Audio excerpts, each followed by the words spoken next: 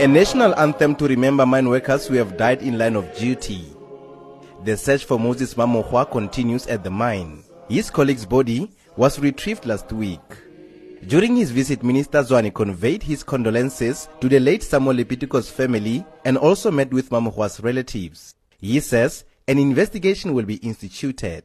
We are not going to leave any stone unturned in terms of what has actually happened, and ensure that we work together with the mine to ensure that the families of the deceased do get what is due to them, and call upon the entire mining sector in the country to continue taking seriously and increase safety measures. Northwest Premier Supra Mahumapelo has urged mining houses to cease prioritizing capital over lives of their workforce. We have urged the mine bosses to make sure that they do not over-prioritize accumulation of capital over the lives of our people.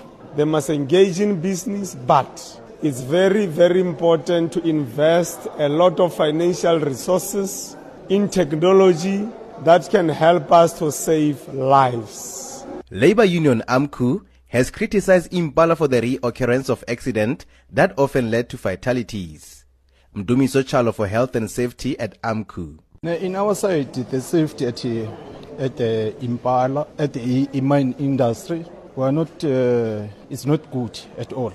The Chamber of Mines is equally disturbed by death at the mining industry. Its president, Mike Teke. The Chamber of Mines is concerned about the fatalities that we're seeing in the industry. We want to drive this industry to zero harm, and we're doing our best.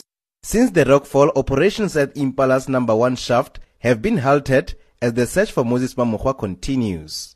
Lucas Mothibedi, Impala Mine in Rustenburg.